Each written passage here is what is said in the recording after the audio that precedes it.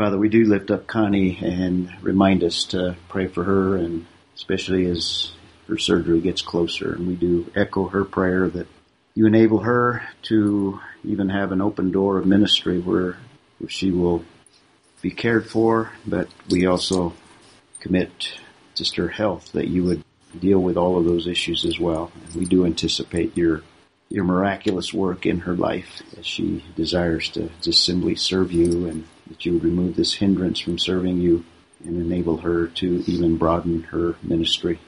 And we know, Lord, that everyone here has unspoken needs and requests, whether they be with relationships or with just personal issues that everyone deals with. Just commit them to you.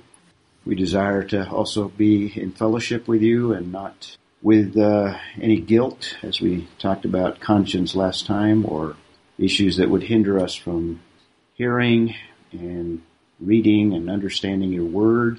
We may freely have fellowship. May we confess any sin that needs confessing that would hinder that, and that we would in fact maximize the benefit that you have provided for us and the opportunity that you've given us to freely look into your words. We pray all these things in Jesus' name.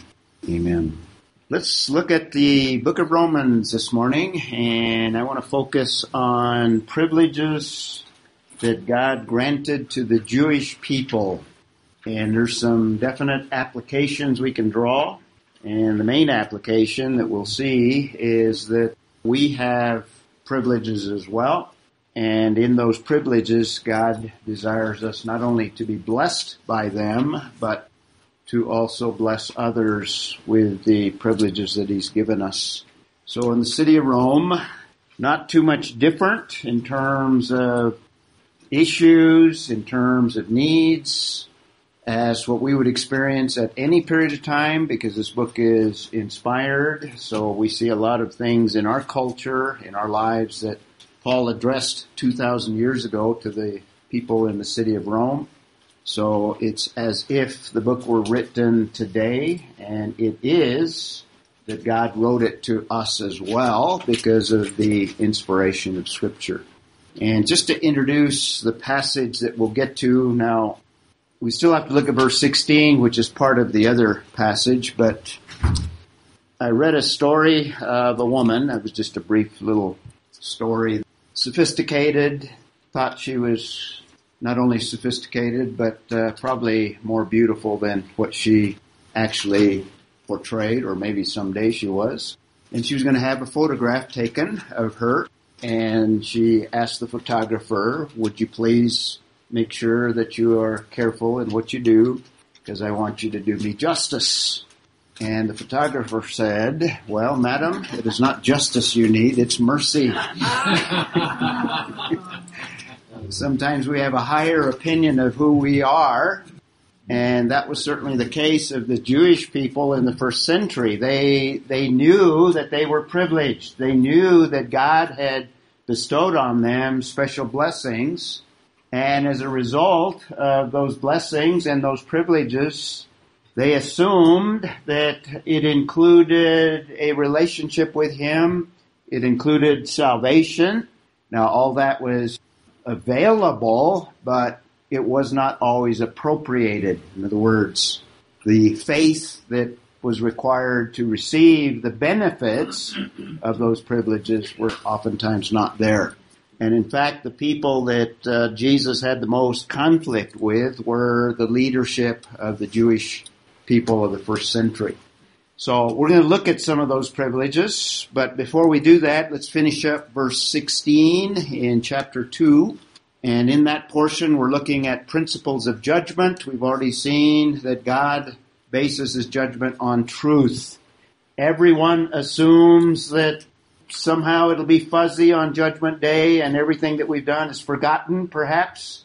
But an omniscient God that knows absolute truth is not going to forget anything but remember every detail. So that puts everyone in jeopardy, including Jewish people. So He doesn't forget, based on the fact that no one escapes. Commonly in our culture, people think, well, automatically you just go to heaven. And God just says, okay, I'm a gracious God. You are welcome to come in. And people today in our culture tend to omit the idea of accountability, but the Bible is clear that no one escapes judgment, including Jewish people. And certainly it's based on performance or conduct, on what we do that'll be evaluated, because the life is not simply knowing things, but it is actually applying and doing them. So conduct is part of the process of judgment. We've been looking at impartiality. Doesn't depend on heritage. The Jewish people thought, and we're going to see that that was one of their privileges. Because of their heritage, that was kind of an automatic, that God overlooked many things. But God bases judgment on impartiality. That's 9 through 11. And I see somewhat related to that based on revelation. And the idea with revelation is this idea also of privilege. Some have more revelation than others.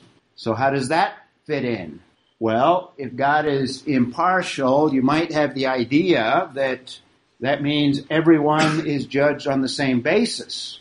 Well, impartiality also means that the more that you receive, the more accountable you are and the more liable to judgment. And since the Jewish people, remember this section deals with showing them that they are lost and that they are in need of the salvation that Paul's going to describe later on in the book. So to describe that, he has to show them that they are liable to judgment because of the fact that God judges on truth and no one escapes, not even the Jews, based on conduct, based on impartiality. In fact, the Jew first, because the Jew has more privileges and based on the revelation. So we looked at the passage that deals with the Mosaic law that Jewish people have. And you might say, well, the Gentiles don't have the Mosaic law. Does that mean they escape? Well, it's inescapable. But there's another law that is the basis of the Mosaic law, a universal law. And we spent some time looking at the moral law. And Gentiles will be judged on the basis of it. So verse 11, we have principles of impartiality. This is another chart. This is just as verses 11 through 16. I broke up that portion there. Judgment based on revelation, that's verse 12. We have the principle laid out. So don't get mixed up here. The principle is if people can perform according to the perfect holiness of God, then they may, in fact, receive justification. He's not saying justification is by works. He's just laying out a principle, or almost a hypothetical, you could even say. But if they fail, then they're judged by either law, that's Jews, or a moral law, that's Gentiles. So we have Jews with law and Gentiles 14 through 15 without law. So, Ray, we really do have in Jesus Christ one who came and perfectly fulfilled all the principles of the Mosaic law. Exactly.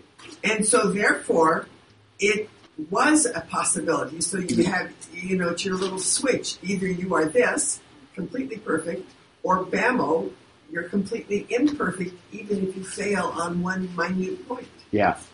James passage. Right. If you fail in one point of the law, you violate the whole. Good. So Jesus Christ perfectly fulfilled the law. And that's what he's going to stress throughout. It's based on the fact that someone, in fact, did, and he paid the penalty. And it requires that someone that is sinless, that didn't have to die for their own sin, someone that is sinless died on behalf of us, because since we sin, we have to die for our own sin. So we looked at those passages, and we didn't quite make it to verse 16, where he's going to kind of sum things up.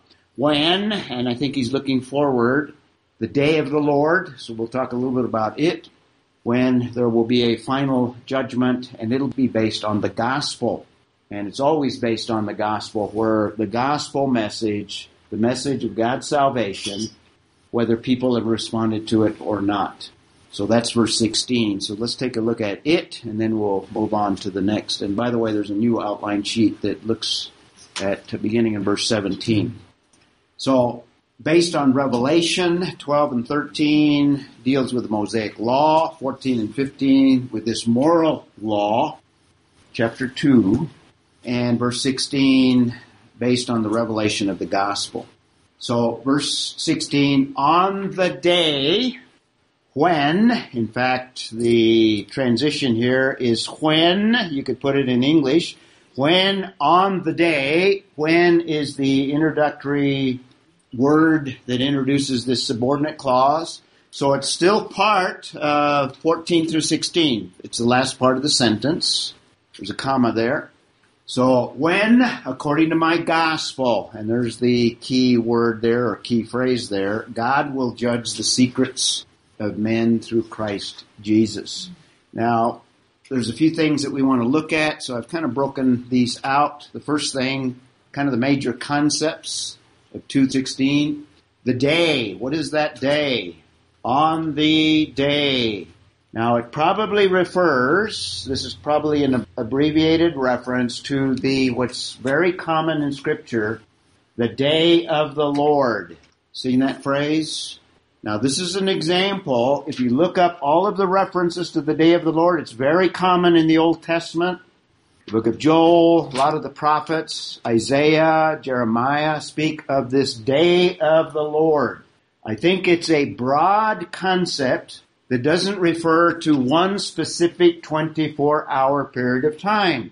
This is different from Genesis 1, the stress that we make in Genesis 1, the days of creation.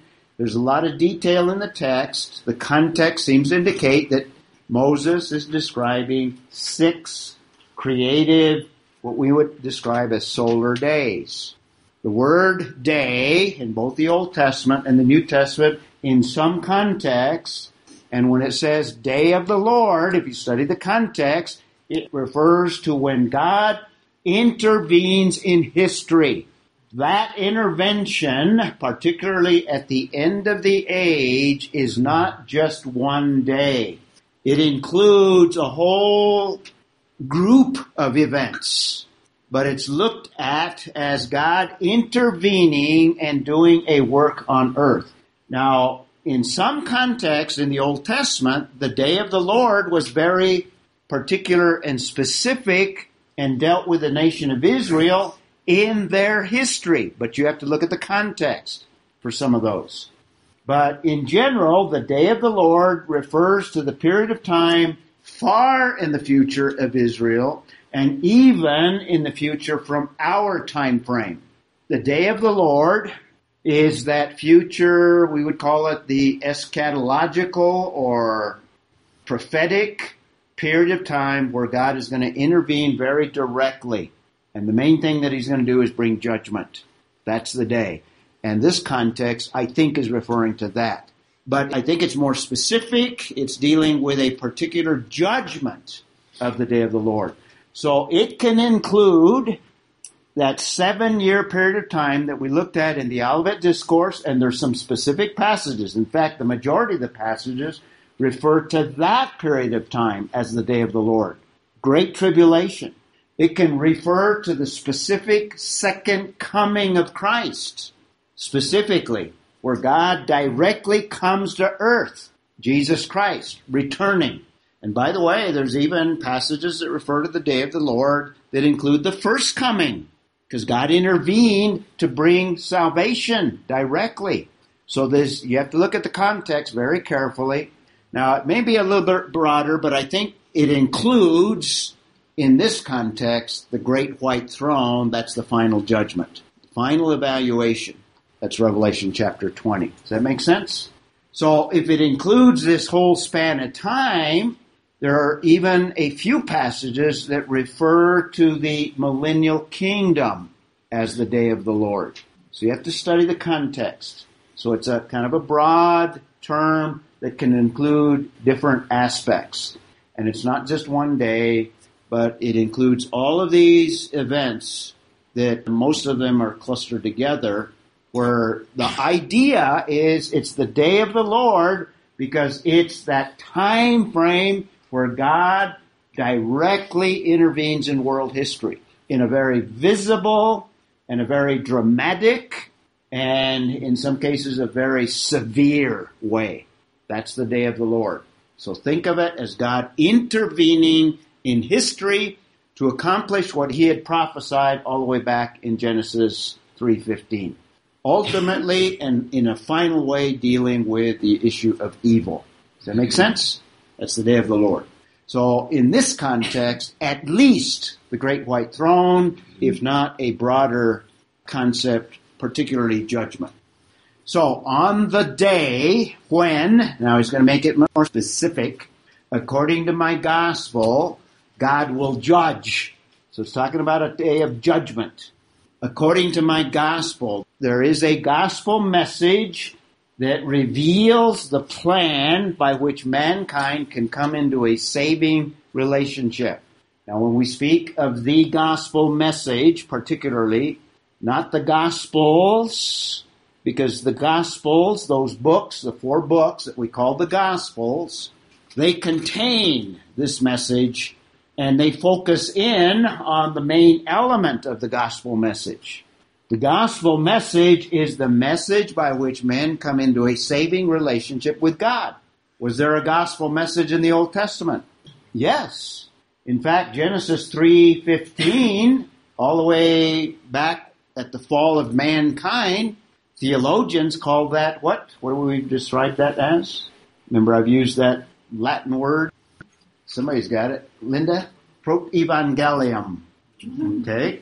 And all that means prototype, first, gospel in there. The first announcement of the gospel is that God is going to deal with the issue of evil, and he's going to crush Satan, who introduced evil into the human race. But it's going to cost him. It's going to bruise his heel. That's the first announcement of the gospel. At least theologians see it, and I agree with it. It's not clear, but as we progress through Scripture, that message becomes clearer and clearer. And when we come to the New Testament, that gospel message is that all mankind is lost, is sinful, is unrighteous, and there's no way to reach the holiness of God. There's no way to get to heaven, if you will, apart from perfection. So you can't perform. And I've used the illustration. It's like an Olympic swimmer. And you might swim from Los Angeles to Catalina Island. And even that's risky. But try swimming from Catalina Island to Tokyo. It's impossible, physically impossible. So also it's spiritually, once we have sinned, to reach perfection because we've already blown it and we are conceived in sin. So the only way is not by efforts. It's not like trying to swim. It's by taking an airplane from Los Angeles to Tokyo. In other words, we need to be carried along. And it's only in that perfect sacrifice of Jesus Christ that men enter into a relationship with God. That's the gospel message. All the Old Testament anticipates that. The people before Christ anticipated and believed that God would ultimately deal with sin, and it wasn't clear, although there are a lot of passages that indicate that it was going to include a sacrifice, the whole sacrificial system. And Isaiah is very clear that there's going to be an individual that dies for people that they may have access. So it's according to the gospel that men will be evaluated. Whether they believed in it, and by the way, that's how we receive that salvation, is by belief, not by works, apart from works, and that's what the book of Romans is going to make clear. So it's going to be according to my gospel. That's the ultimate revelation. That's what the Mosaic law was pointing towards. That underlies the moral law. In other words, we're all accountable. There is a right and wrong, and conscience tells us we're guilty. We have violated that law. And we are utterly dependent on what God has provided and what God has done. That's the gospel. So on that day, that future day, when God, according to that gospel, will bring about that judgment, that evaluation as to whether men have accepted him or not, or accepted his provision. So the day is the great white throne. The gospel is the good news of God's salvation. You can summarize it that way. And how men enter into a relationship, it's by faith and faith alone. Judgment is based on conduct. and we all fail. We all get an F. Salvation is based on faith and faith alone, apart from conduct or apart from works. Is that clear? All right, that's the gospel. God will judge, and notice the secrets. Nothing's hidden. Omniscient God sees right through all of the externals, sees right to the heart. The secrets of men. So we could summarize that one. The idea of judging, there's krino. We've seen that throughout. The basic word of God judging. Sometimes it's even condemnation. And I think what's in view there is final judgment. And if you want just one verse there, it's Matthew 25:41 through 46. That's in the Olivet Discourse where Jesus describes this final judgment. There's a couple of other passages in that same Olivet Discourse. And the secrets, kryptos is the Greek word there for you Greek students. It's things that are hidden, things that are not easily observed. And sometimes it's translated secrets. And a couple of other verses there. In fact, we ought to look up Psalm 139. Would somebody get that one? And 1 Corinthians 14:25. Who wants to do either one of those? You got the Psalms there? Somebody got 1 Corinthians?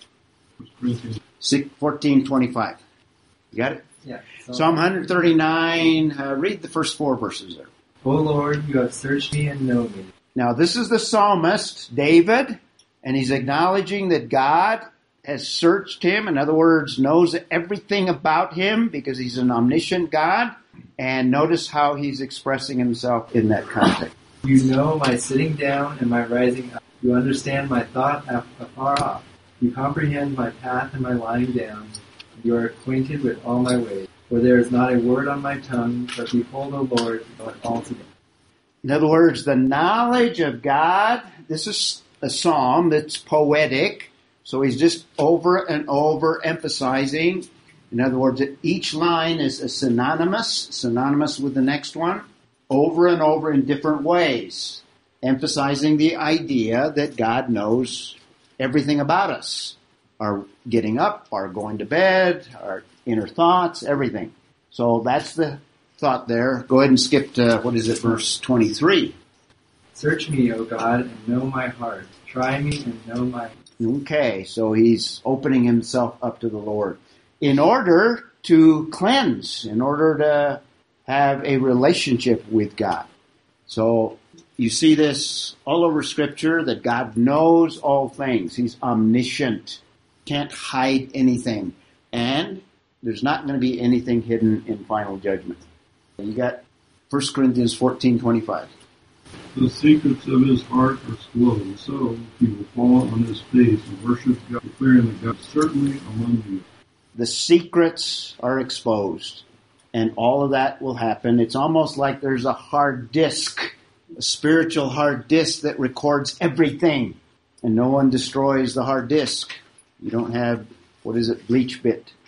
The hard disk has a record of everything that everyone has thought, everything that everyone has done, and that is going to come under evaluation, the secrets. So if that's true then, but as for a believer who goes before the Lord... Since it is true.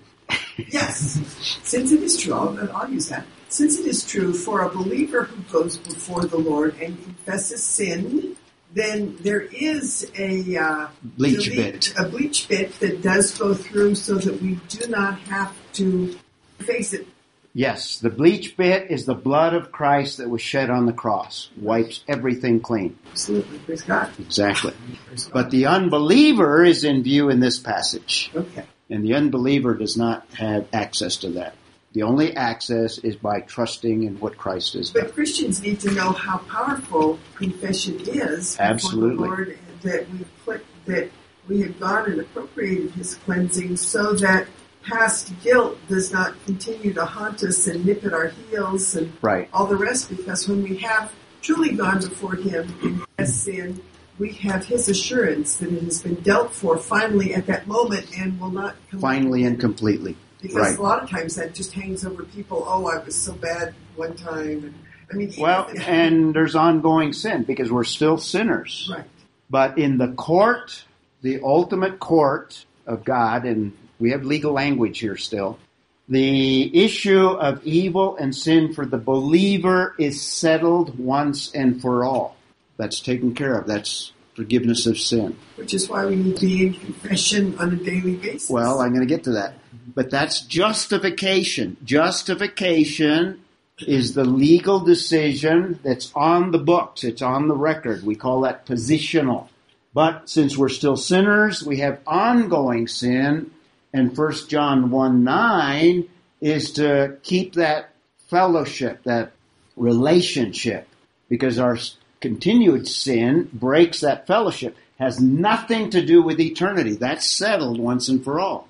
But ongoing sin, and this should be something that we think about every day, if there's anything that's why I pray it in our opening prayer, that we be in fellowship, that's to maintain the fellowship.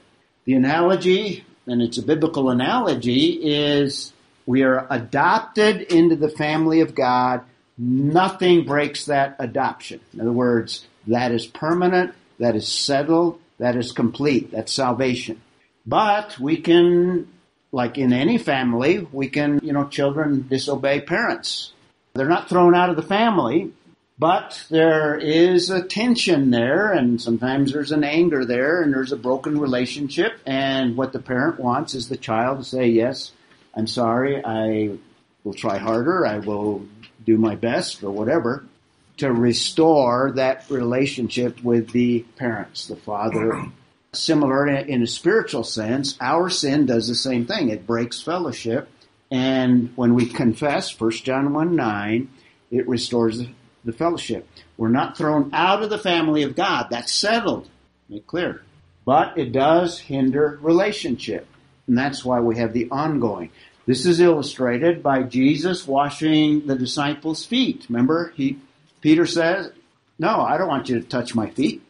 And Jesus says, if I do not wash your feet, then you have nothing to do with me. And then Peter says, well, wash all, give me a bath.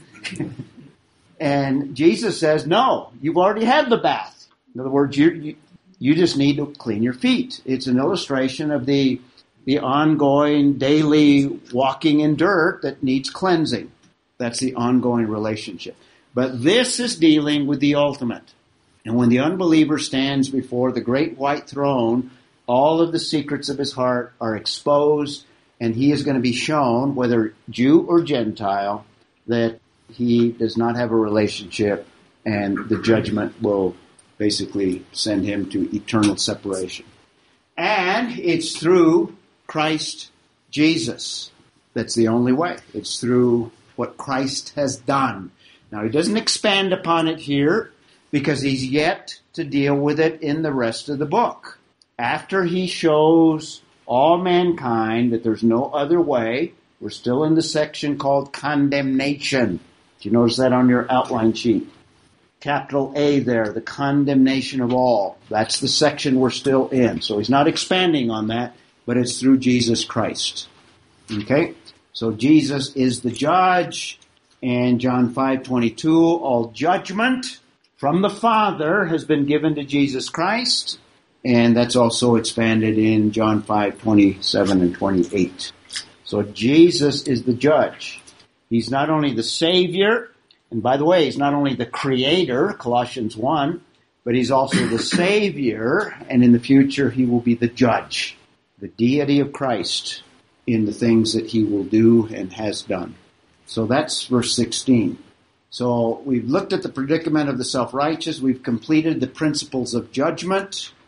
Now we're going to look at 2:17 through 29. And I'll just get into the first part of it, and we'll get further next week. This is the proof of the Jews' guilt. He's given them because they need to know these principles. They need to know the importance of the gospel message that we've just looked at. They need to know that they're not going to escape the judgment. They need to know that God is going to deal with them first, Jew first, because he's impartial. They need to know that it's based on truth. They need to know that it's based on their conduct, and on every level, this should awaken with them, wow, I'm in trouble. And now he's going to bring it home in verses 17 through 29. He's going to prove, and then he's going to deal with their objections or their protests in chapter 3, 1 through 8. Obviously, we won't get that far today. So, we're going to look at the proof of the Jews' guilt, and they had a higher view of who they were, particularly with respect to their relationship with God himself. So he's going to show and point out very clearly a failure of inconsistency. And that all hangs together. And we don't want to get lost in it, so let me try and summarize it for you. 17 through 24, I put together another little chart. And as we go through it, I'll keep reviewing this chart. But the essence of it, from verse 17 to 24, is they are inconsistent with what they have been provided with. There's an inconsistency there that proves that, in fact, they're guilty before a holy God. So the problem is a problem of inconsistency. That's 2:17 through 24. And I'm going to break it down into two parts. The first part, and we'll get partly into this, he's going to lay out the tremendous privilege that the Jews enjoyed. And this was their emphasis. In fact, he is taking what they would outline as the reason why God is going to say, well, you're in the group, you're the elite, you're privileged. They were privileged, but it did not mean that it was automatic that they had a free ticket, if you will, into God's presence or into what we normally call heaven. So he's going to lay out in 17 through 20 privileges. And then beginning in 21, he's going to evaluate their performance. Because they were privileged, God expected certain things from them. How do they measure up? So that's verse 21 through 22. And whoever said it, not so good. Exactly. Okay? And then what he's going to do is show the product. In other words, what is the end product of their inconsistency? That's verses 23 through 24.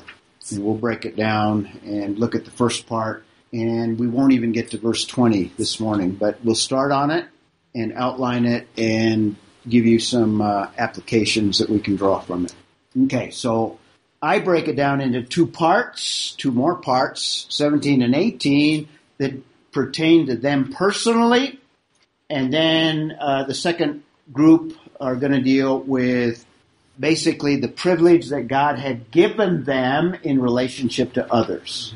So personal privileges, and he starts out basically even with their heritage as Jewish people. So it's very clear he's dealing with Jews here. And basically, the passage goes further, but you might say that there's at least a stopping point with the first question that you can see at the bottom there, verse 21, you see the question mark at the end. So I've included it all, and it's one of those long sentences of Paul that you need to break it down in order, otherwise you kind of get lost in it.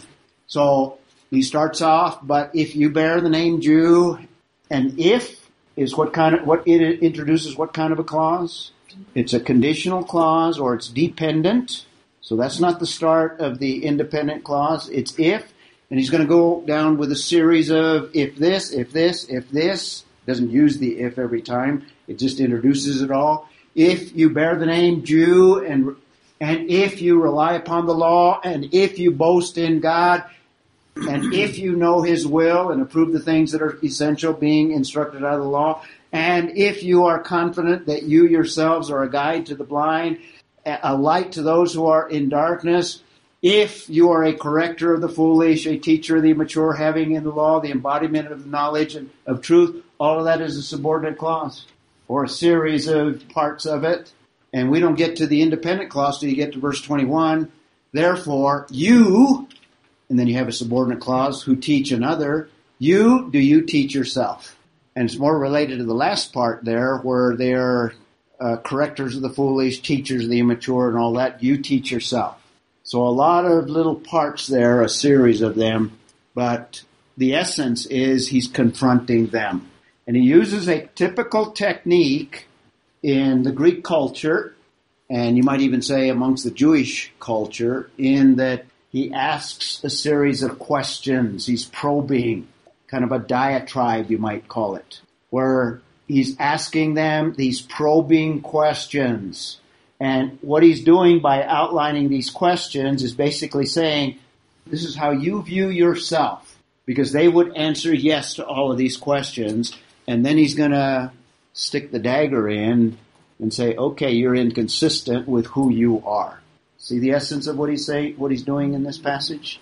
So let's take a look at the details. First of all, but if. And in Greek, there are different conditional clauses. Now, I don't want to get too far into the weeds here, but there's a first-class condition. This is a first-class condition.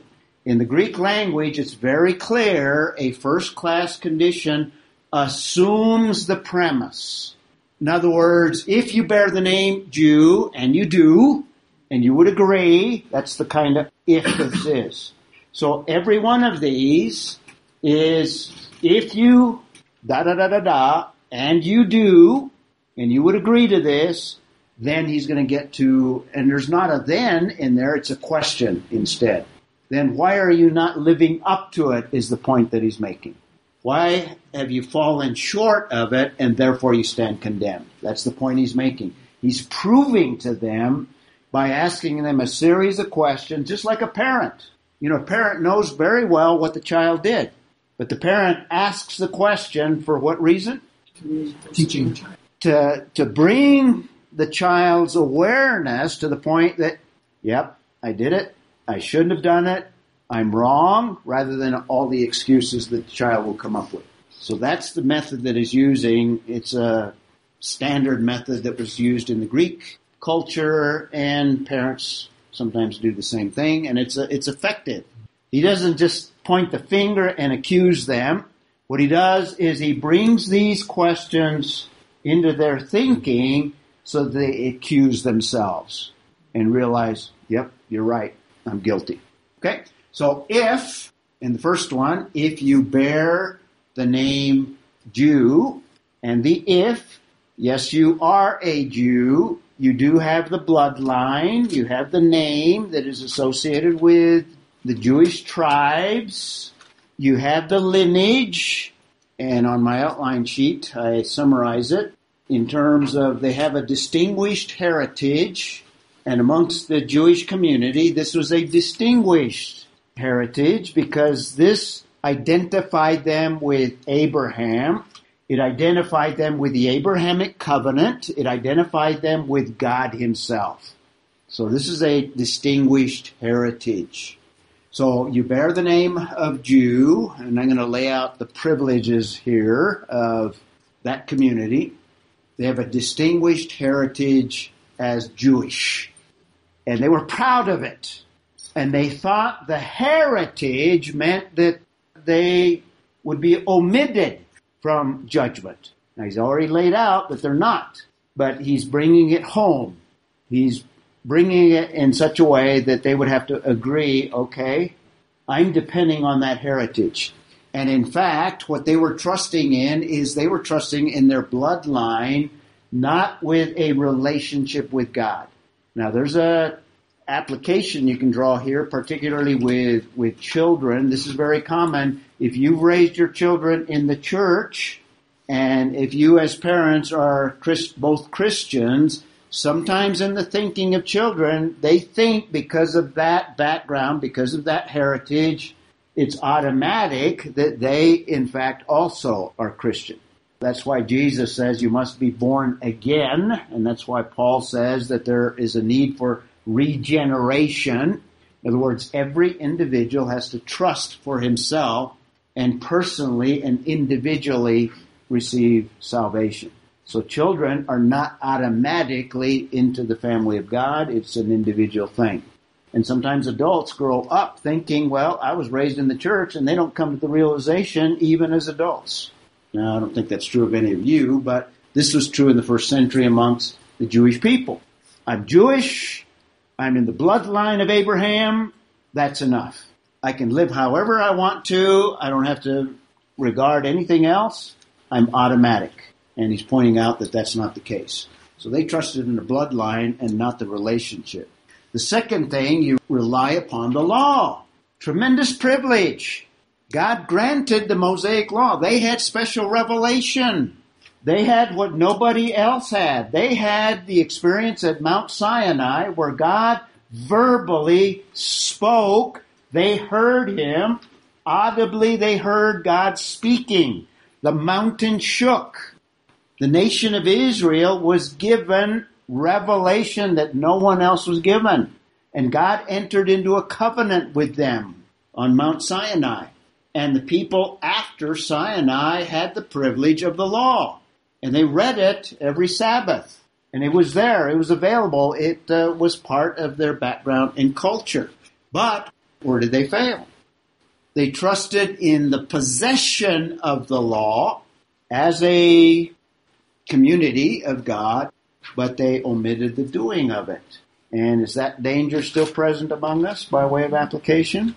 Yeah, we can, we have the Bible. You have your big Bible on your coffee table. You have to sometimes blow the dust off of it. But you have it, and it's available, and you sit in church and you hear it, but does it have an impact on you? And in the Jewish community, this is what Jesus confronted more often than not, their hypocrisy. They knew it. It was in their heads, but they did not live it. And he's talking to the unbeliever now. They had the Torah, they had the law, they had the entire Old Testament, the Tanakh, they had the whole thing, but they did not apply it. In other words, they didn't look at the sacrificial system and realize that it condemned them, and they needed the ultimate sacrifice. In particular, in the first century, Jesus had announced that he was the sacrifice, and they rejected Jesus. Jesus points this out in John 5:45. But do you not think I will accuse you before the Father? This is Jesus. He's probably alluding to the great white throne here. But he says, I don't even need to. Your accuser is Moses. In other words, if you'd open it up and read it, Moses in the law condemns you. And they were prideful that they possessed it. And Jesus is saying, Moses will accuse you, on whom your hopes are set. In other words, their hope was simply, we have the words of Moses. We have the Bible. We have the Old Testament. Well, why don't you read it and you're going to find out that Moses accuses you. Moses is going to show you that you are lost. And not only that, the third thing, you boast in God. We're the people of God. We're the people that God has called to himself. We have tremendous privilege. And we'll stop with verse 17. So the third thing is they have ultimate access to the creator of the universe. They have access. But that access is not automatic. They must appropriate what God has provided for them through, in the Old Testament, the sacrificial system, and now in the first century, what God has provided in the ultimate sacrifice of Jesus Christ. It's not automatic. They have ultimate access, but it's not immediate and not automatic access to God himself. And where did they fail? They trusted that God was theirs. In other words, we're the people of God. We belong to him. We own him almost. And it's the Gentiles that don't have God. So they alone have God rather than realizing, well, maybe they don't have God individually as well. So he's just driving these home. And that's probably a good place to stop for today. There's, what do I have on the outline sheet? 2 more there. 18, there's 2 more in there. And then he's going to, in 19 through 20, he's going to give privileges that they had with respect to others. And we'll pick up there next time. Connie. Trusting that God was there is a big message. Yes. Because God was, the Jews didn't want to go and talk to those parents. So. In fact, he fled because he was afraid that God might be merciful to the Ninevites. And he didn't want that. God, you belong to us. We don't want to mess with those Ninevites. Yeah, good point. And the book ends with him sitting there in that. He's still angry. Yeah. Well, let me give one more scripture here, and then we'll close on it. In Jeremiah 9:24, the idea of boasting in God, but notice what Jeremiah says. Jews would be familiar with this. But let him who boast of this, that he understands. That's understanding and knowing God, and knows me. In other words, that's an intimate personal relationship. that I am the Lord who exercises loving kindness, justice, righteousness on the earth, for I delight in these things, declares the Lord. God delights in us knowing, and the knowing there is in a personal relationship knowledge. The understanding you could identify as more, okay, I have the intellectual knowledge in my head, but God delights in us knowing Him as a personal Savior and relationship. Who wants to close for us? Connie. Thank you so much for this privilege of being able to know. And Lord, Virginia and Marie and our sister-in-law, Debbie and Rick, neither of them are saved. He is dealing with camp now, and it looks like it's going to be a short prognosis. But Father, this entire before them, you would show yourself that they would, Lord, hand and to do in mind. We lift you faithful, continue to this coming week as you walk